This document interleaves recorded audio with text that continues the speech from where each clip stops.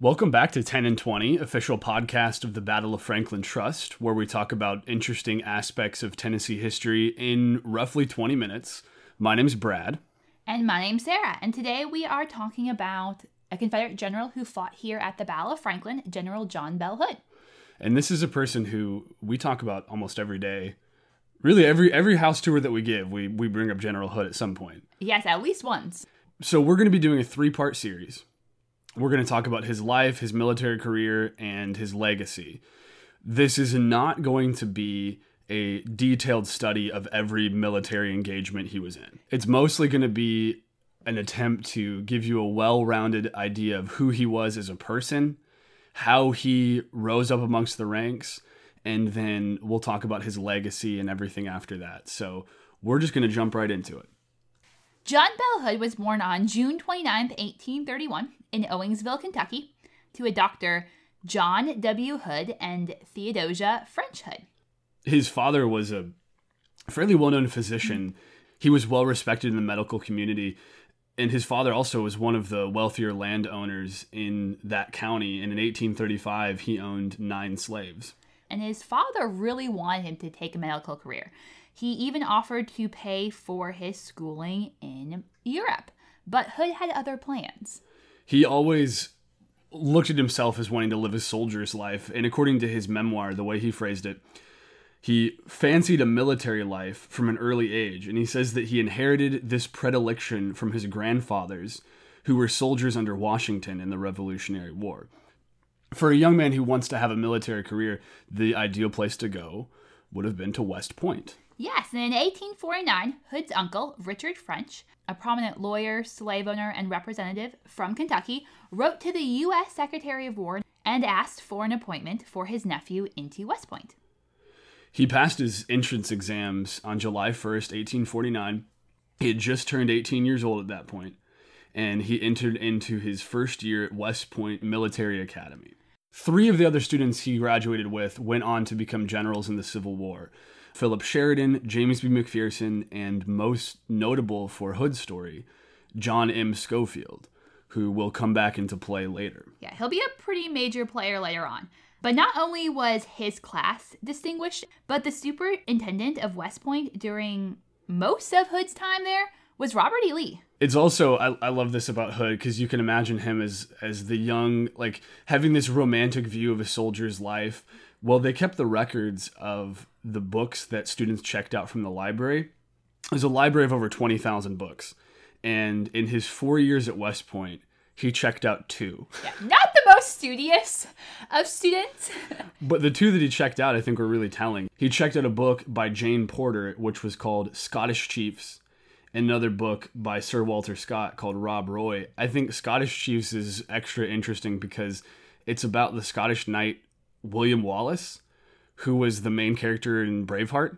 And so I just like to imagine Hood as a college student with like a Mel Gibson Braveheart poster on his wall. Oh yeah, he would have totally loved that movie. But it does go to the fact that he's valuing, this courage and bravery. For students at West Point, there were really strict rules about what students could or could not do.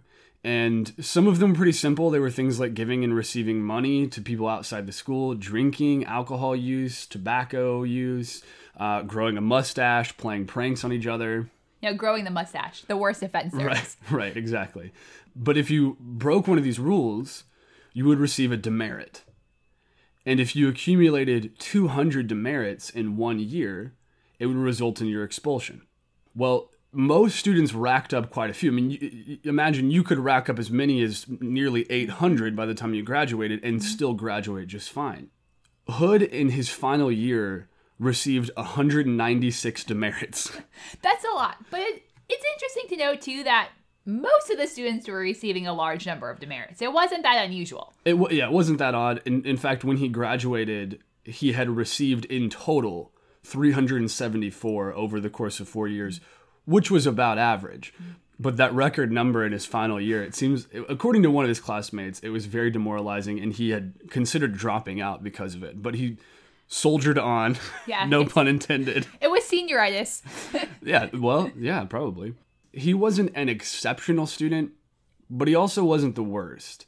When he graduated in 1843, He graduated ranked 44th out of 52 students. Now, can you imagine a school today, like, you'll give somebody valedictorian, but they don't make it public knowledge who was last ranked in the class. Yeah, I don't think that my school did ranks after like the first like 10% or something like that. Right. You let people know who the best student was, but you also don't let it be public knowledge who was the very worst. But he was 44th out of 52. Now, I think it's easy to overstate that importance because it's also true that roughly half of the people who entered in for their freshman year at West Point didn't go on to graduate. So I think it's more notable just that he was a West Point graduate, not that he was 44th out of 52 students. Yeah, because he was technically then like 44th out of 104. Roughly, yeah. I mean, you know, he graduated from the most prestigious military academy in the country. And he graduated with the rank of Brevet Second Lieutenant. After graduation, for a brief time, he was assigned to an outpost in California called Fort Jones. But he wasn't there very long. He was pretty quickly reassigned to the 2nd United States Cavalry in October of 1855, and he was sent to the Texas frontier. And I'll also add, this seems to be where Hood kind of changes from identifying as a Kentuckian to a Texan. He was assigned to Company G at Fort Mason in Central Texas, and their job was to police the area for Native Americans, for Mexicans who were overstepping the bounds of the borders, and for outlaws. And for about 5 years, Hood rotated between different outposts in Texas. It's also during this time that he engaged in what was really his only major significant combat pre-Civil War. And it's kind of an interesting story. So on July 5th, 1857, he left Fort Mason with the command of about 25 men on a scouting expedition. They were in search of Native Americans who were in the area around the Concho River. As they were policing this area, they found a trail, which led them to believe that a group of Native Americans had passed through this area. And they followed this trail for a few days over rough terrain, and they traveled roughly 150 miles until the horses were nearly too exhausted to continue. And they pursued the natives till they had nearly reached the Mexican border. It was a pretty rough journey. I think they even ran out of water almost at one point in time. 15 days into their pursuit, they hit fresh tracks, which indicated that the group of Indians they were pursuing numbered around 50.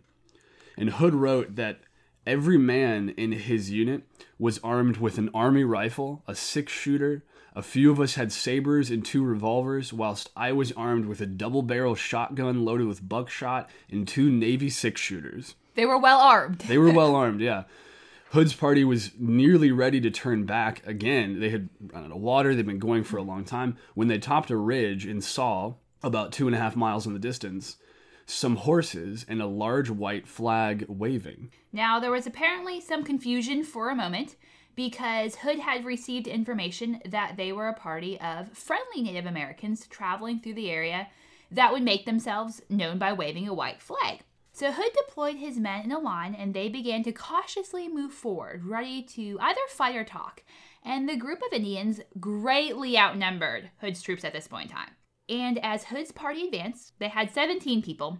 A small group of Native Americans moved forward carrying the white flag. When the two groups neared each other, the Native Americans threw down the white flag that they were holding, and they also set fire to some shrub brush and foliage that was around them, and they did this to confuse Hood's horses. And then they began shooting at the cavalrymen. Pretty soon, another group of around 30 Native Americans ambushed Hood's men, and a small group mounted on horseback attacked as well. The Native American faces were painted, and they wore feathers or horns on their heads, and some carried rifles, but most used bows, arrows, or lances, and shields made of buffalo hide. And according to one historian, squaws came up behind the warriors to encourage the men and to reload the weapons. The firefight was pretty intense, and soon Hood's men were unable to reload their firearms quickly enough, and they fell back about 50 yards to regroup. The cavalrymen had suffered multiple casualties. One person was killed, one person was severely wounded, and another was missing. 4 others had been moderately wounded, including Hood himself, who had taken an arrow to the hand. Only 11 soldiers remained unharmed, and Hood estimated that 9 Native Americans had been killed.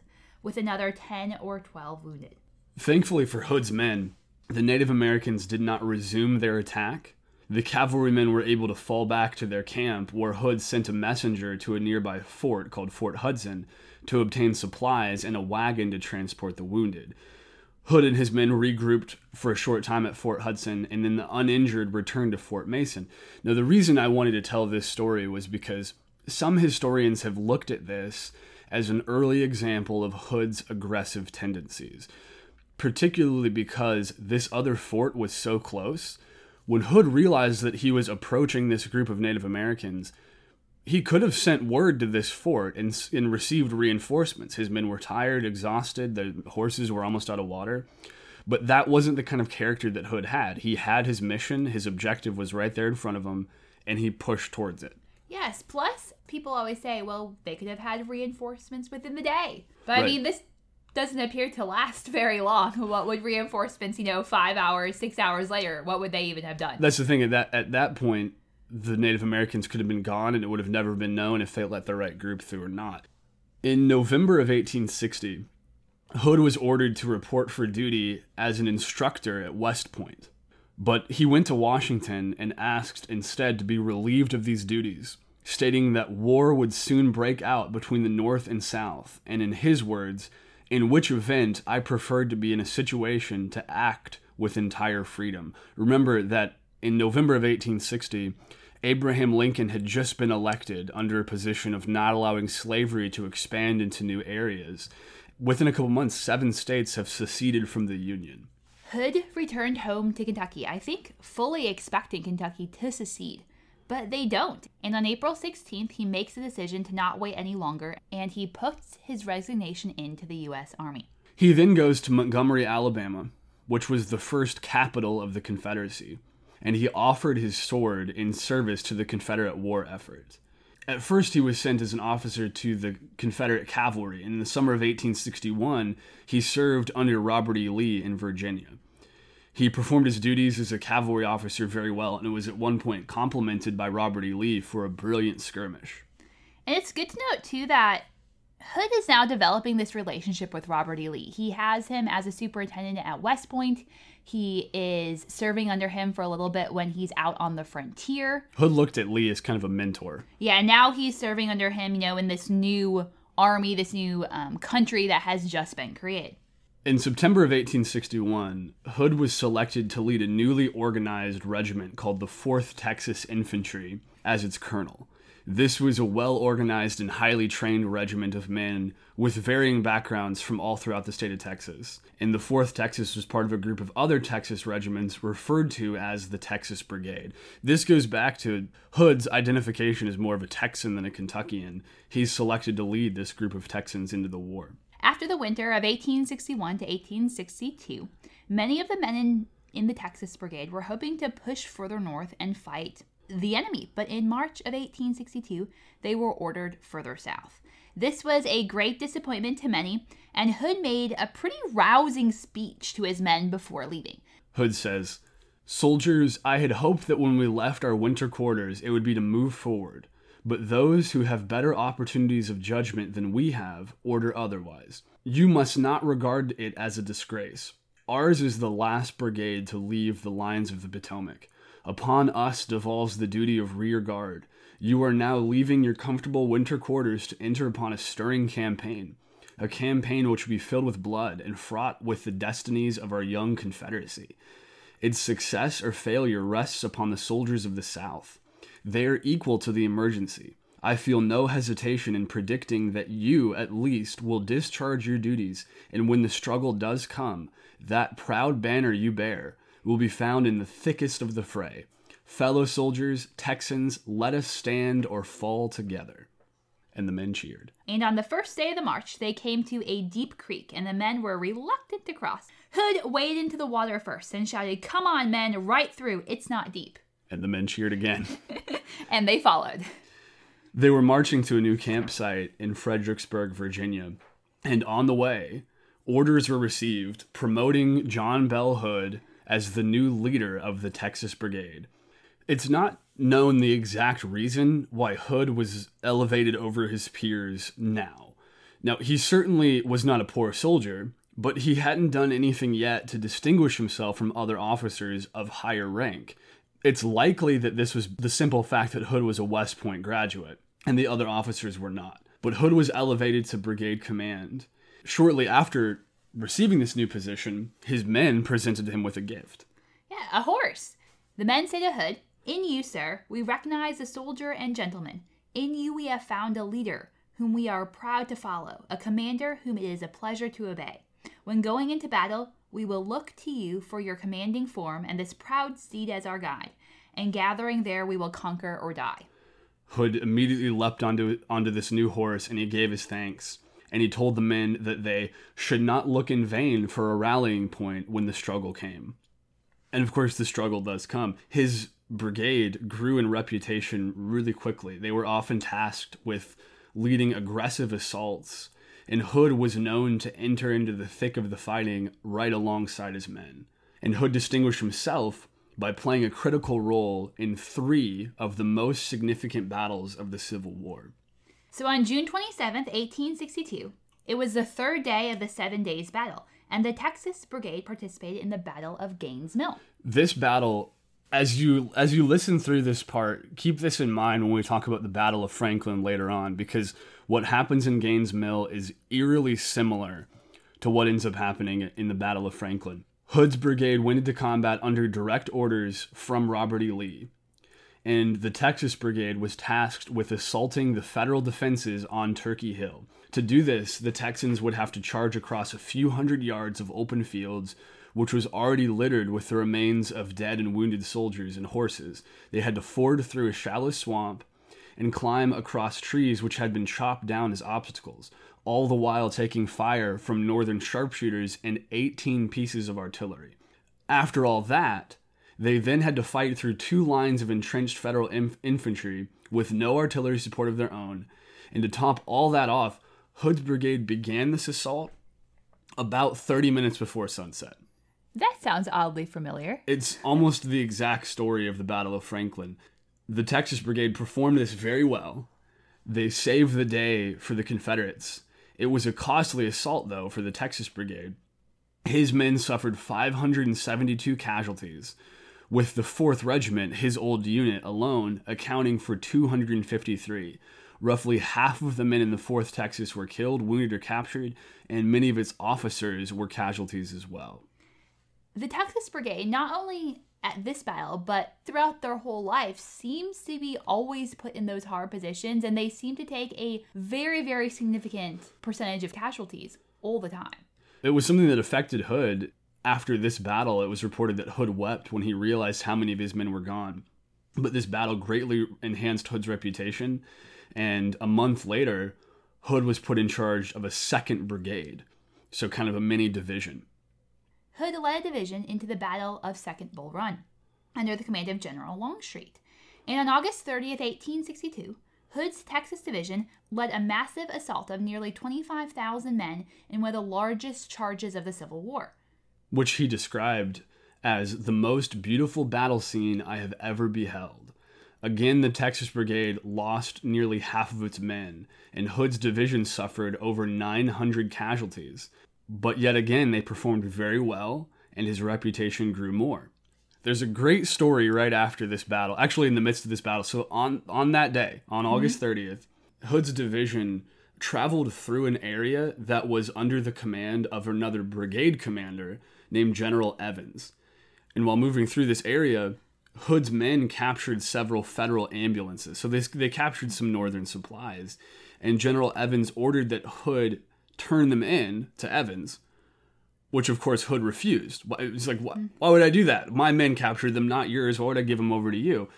Well, Evans, who had authority in this area, arrested Hood, who was then removed of command for a short time. And this was just for a few weeks. He wasn't like locked in a cell. He just had to march at the rear of his men rather than the front, and he couldn't lead them into battle. But the Texas Brigade did not like this at all. Their leader has been taken from them, this guy that they've respected so much that they bought a horse for. At one point, as his men marched past Robert E. Lee, they shouted to General Lee, "Give us Hood. If there is any fighting to be done by the Texas Brigade, Hood must command it." So Lee, offers to release Hood if he would issue an official statement of regret. But Hood refused. Right.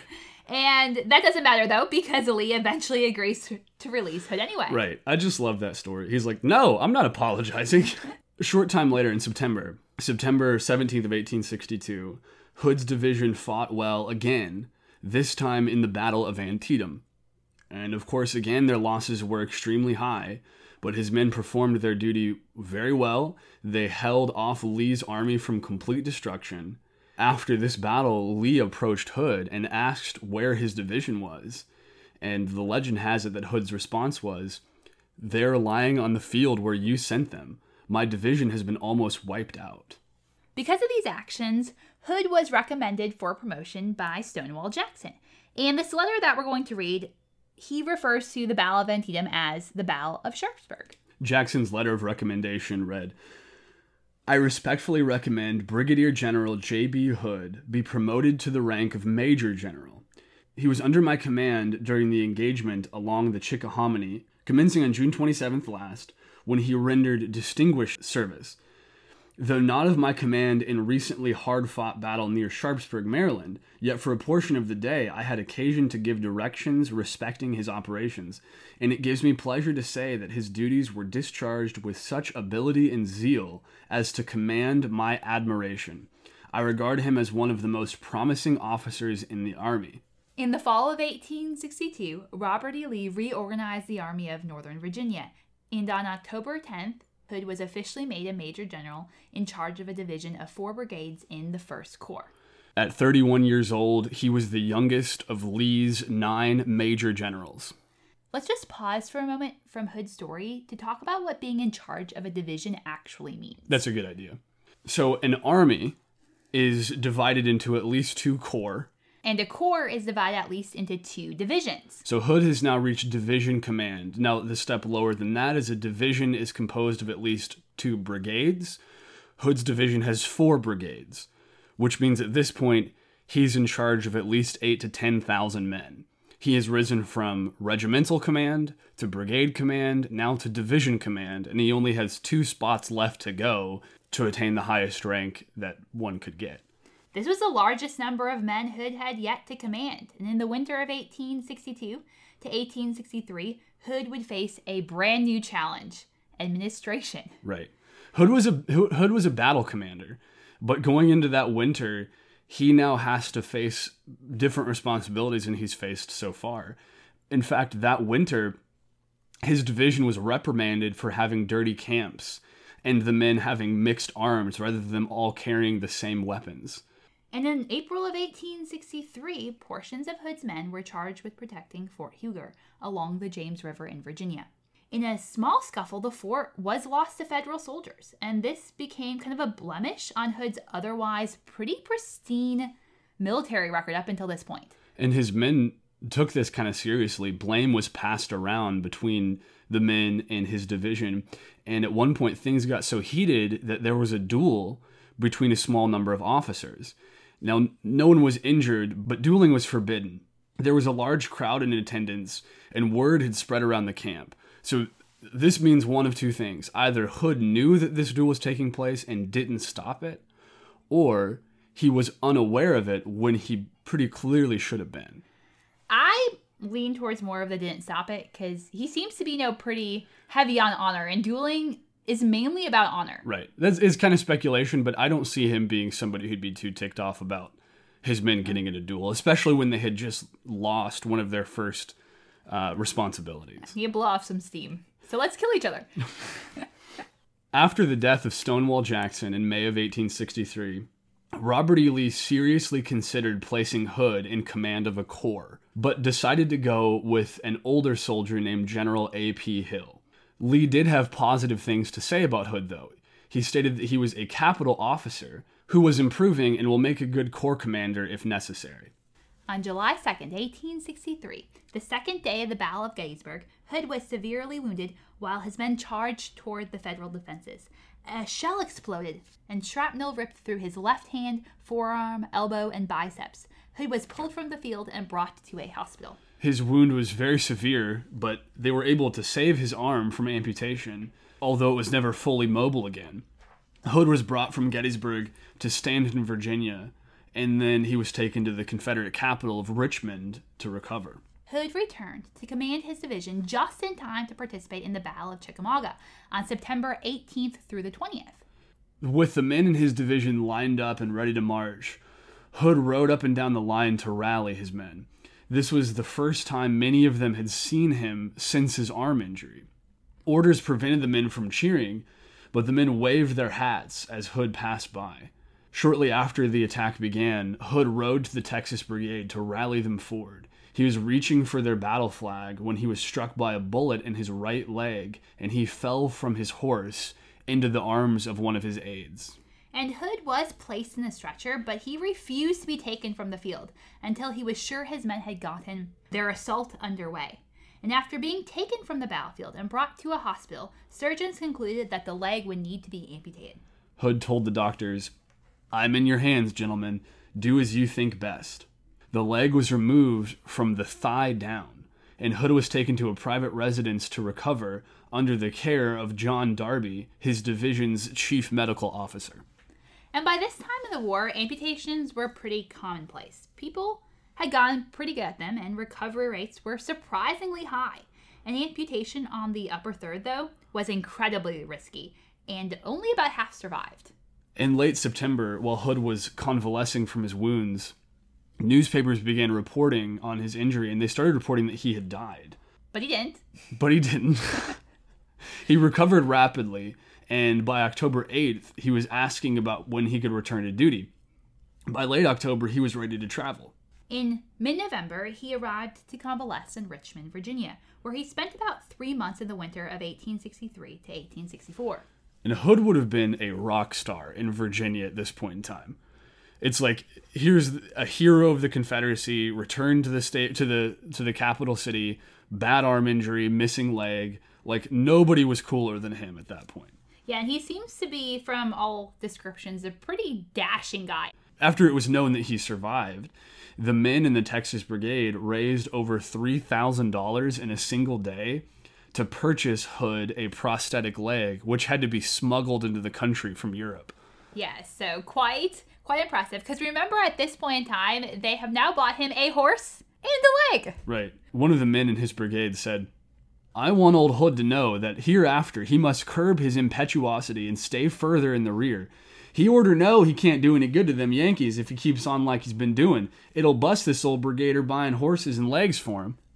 Was that pretty good? That was pretty good, Brian. Thanks. I love the accent. Well, that's how it's written. I know.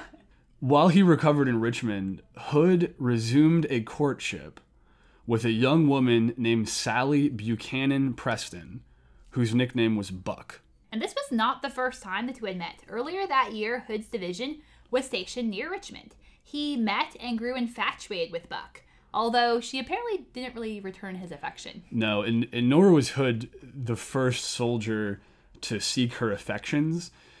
In fact, she had a bit of a reputation for having soldiers profess love for her, only to be killed in battle shortly thereafter. Maybe that's why Hood got shot in the leg. Who knows? While he was recovering in Richmond from his arm wound a few months before, Hood proposed to Buck. And in his own words, he said that she half promised me to think of it. She would not say yes, but she did not say no. That is, not exactly. But when he left Buck, he said, "I'm engaged to you." And she responded with, "I'm not engaged to you." Classic witty comeback. I know, right? So now, with Hood recovering from his leg amputation, things start to look a little bit more promising. And before he left Richmond, she agreed to marry him. One other relationship that Hood developed while in Richmond was with President Jefferson Davis. Which was probably a little bit more significant in the long run. Yes, it probably was. Because Hood recovered relatively quickly, and by early January, he was accompanying President Jefferson Davis on horse rides throughout the capital city. There are a few occasions where Davis allowed Hood to make use of the presidential carriage. It was a big deal, too. I mean, imagine, that's like showing up somewhere and you were allowed to use Air Force One. You know, like, yeah, that's pretty. It's a pretty big deal. But I feel like, he was missing a leg. Yeah, so that's maybe Davis just had sympathy for him, but he just befriended the president of the Confederacy. While Hood recovered in Richmond, he was given a promotion by Jefferson Davis, which was confirmed by Confederate Congress, and his promotion was Lieutenant General, which was the second highest rank in the Confederate Army. So now that means that Hood would be commanding a corps. The only position left above that would be full general, meaning Army command. The only problem was that there were no corps commander positions available in the Army of Northern Virginia. So instead, Hood would command a corps in the Army of Tennessee, which was led by General Joseph E. Johnston. Some historians have wondered why Hood was given this promotion, alleging that he had befriended Jefferson Davis for the specific purpose of being promoted, or that Davis had showed him preferential treatment. In one book written about Hood, it's just called John Bell Hood and the War for Southern Independence, the author, whose name is McMurray, sums this up pretty well. He said, "There was a perfectly logical reason for Davis to promote Hood.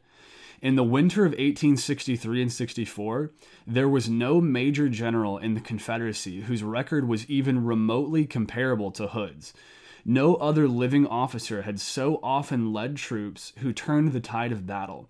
On every field where Hood had gone into action, save Fredericksburg, where his lines were not directly assailed, and Gettysburg, where he was disabled shortly after entering the fight, he had been magnificent. Gaines' Mill, Second Manassas, Antietam, and Chickamauga. In these battles, Hood's role had been crucial.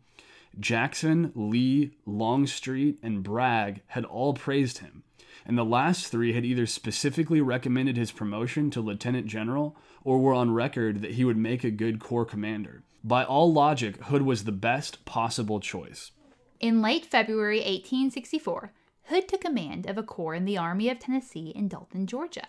Hood's relationship with Joseph Johnston, his commanding officer, was positive at first, with the two generals going out for rides together, conversing, and enjoying a great deal of popularity amongst the men. Hood exchanged letters with President Davis too, giving him direct updates on the status of the army and his ideas of what he thought should happen. These letters, although civil and not directly critical of Johnston, certainly painted Hood as a person who had the right answers. Throughout the spring of 1864, Johnston repeatedly failed to take decisive action against the federal forces under General Sherman that threatened the Atlanta area, preferring to pull back to safety rather than engage the enemy directly. In April of 1864, Hood's letters to the Confederate authorities in Richmond turned more critical of Johnston's leadership, and the subtext of these letters was essentially, "I think it would be a good idea for us to act more aggressively, but Johnston seems to think otherwise." There seems to be some debate among historians if this was Hood maneuvering for the army to be placed into his own hands, or if he was legitimately critical of Johnston, or maybe it was both. But this failure to act aggressively went directly against Hood's character. He had risen in the ranks in the army thus far because he showed such willingness to fight. Despite Hood's letters to Richmond, he and Johnston remained on friendly terms. During the spring months, Hood's health continued to improve, and it was mentioned that he could be out nearly every day and rides from 12 to 15 miles and 20 miles without dismounting. The men in Hood's corps continued to respect him during his few months in command. His men believed him to be a fine-looking officer, and they began calling him Old Pegleg. Which I think they meant as a term of endearment. I think so too, because Pegleg by itself is a bit insulting. Right. Through April and May of 1864, the Army of Tennessee maneuvered around northern Georgia, trying to prevent Sherman's Federal Army from approaching Atlanta. But Johnston still failed to meet Sherman in a large open battle, preferring instead to rely on a series of strategic retreats. He would have the army fall back to a defensible position and hope that Sherman would attack. But Sherman never fell for it, and he continued to push closer and closer to Atlanta. Johnston seemed to trust Hood greatly during this campaign, and at times he would put Hood in command of nearly the entire Army of Tennessee. In late May, the relationship between Hood and Johnston began to sour. The two were rarely seen together, unless it was in a group with others involved. Now, as this was playing out, the leaders in the Confederate government were losing faith in General Joseph E. Johnston.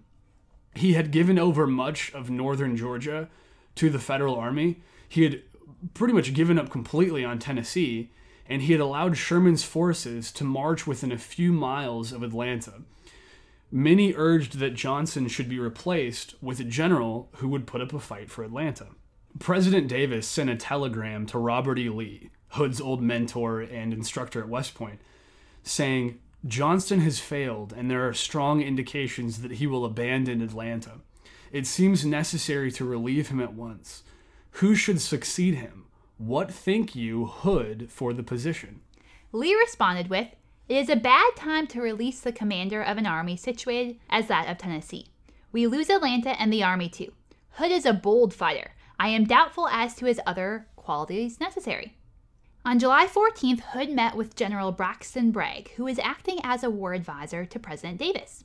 Hood gave General Bragg his note, and part of this note reads, "I have, General, so often urged that we should force the enemy to give us a battle as to almost be regarded as reckless by the officers high in rank in this army, since their views have been directly opposite. I regard it as a great misfortune to our country that we failed to give battle to the enemy many miles north of our present position. Please say to the President that I should continue to do my duty cheerfully and faithfully, and strive to do what I think is best for our country, as my constant prayer is for our success." Now, it's hard to read that letter and not assume that Hood was lobbying for Army command, especially his statement about the officers high in rank having opposite views. These seem to be not only criticisms of Johnston, but a way to make himself look like the only viable alternative. Braxton Bragg also sent word to Davis saying, "If any change is made, Hood would give unlimited satisfaction, and my estimate of him, always high, has been raised by his conduct in this campaign. Do not understand me as proposing him as a man of genius or a great general, but as far better in this present emergency than anyone we have available."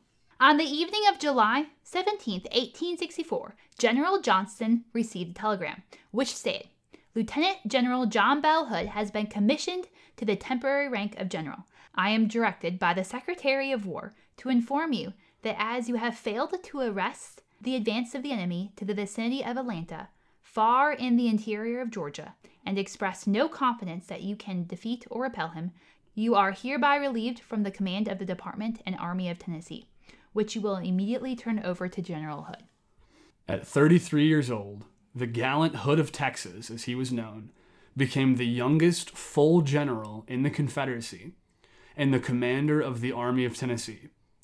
Much of northern Georgia was already lost to federal forces, Tennessee was under northern control, and Sherman's army was nearly at the gates of Atlanta. Thank you so much for listening to part 1 of our podcast on General John Bell Hood. We're going to be continuing this series in 2 weeks with part 2, and it will continue Hood's story through the Nashville campaign and the end of his life. And then 2 weeks after that, we'll conclude with our final episode about Hood and his legacy. If you've enjoyed this series, or if you're enjoying the beginning of this series, feel free to reach out. We'd love to hear from you. Send us an email at podcast@boft.org. And if you want to follow along with updates from what we're doing and of pictures from what we're talking about in this podcast, follow us on Instagram at BOFT1864. And if you would like to support us in a more monetary fashion, check out our store. We have some really cool t-shirts. It's pretty easy to get to. Just go to store.boft.org. And also, if you're wanting to read a book that can go along with what we're talking about here today, I recommend the book John Bell Hood and the War for Southern Independence.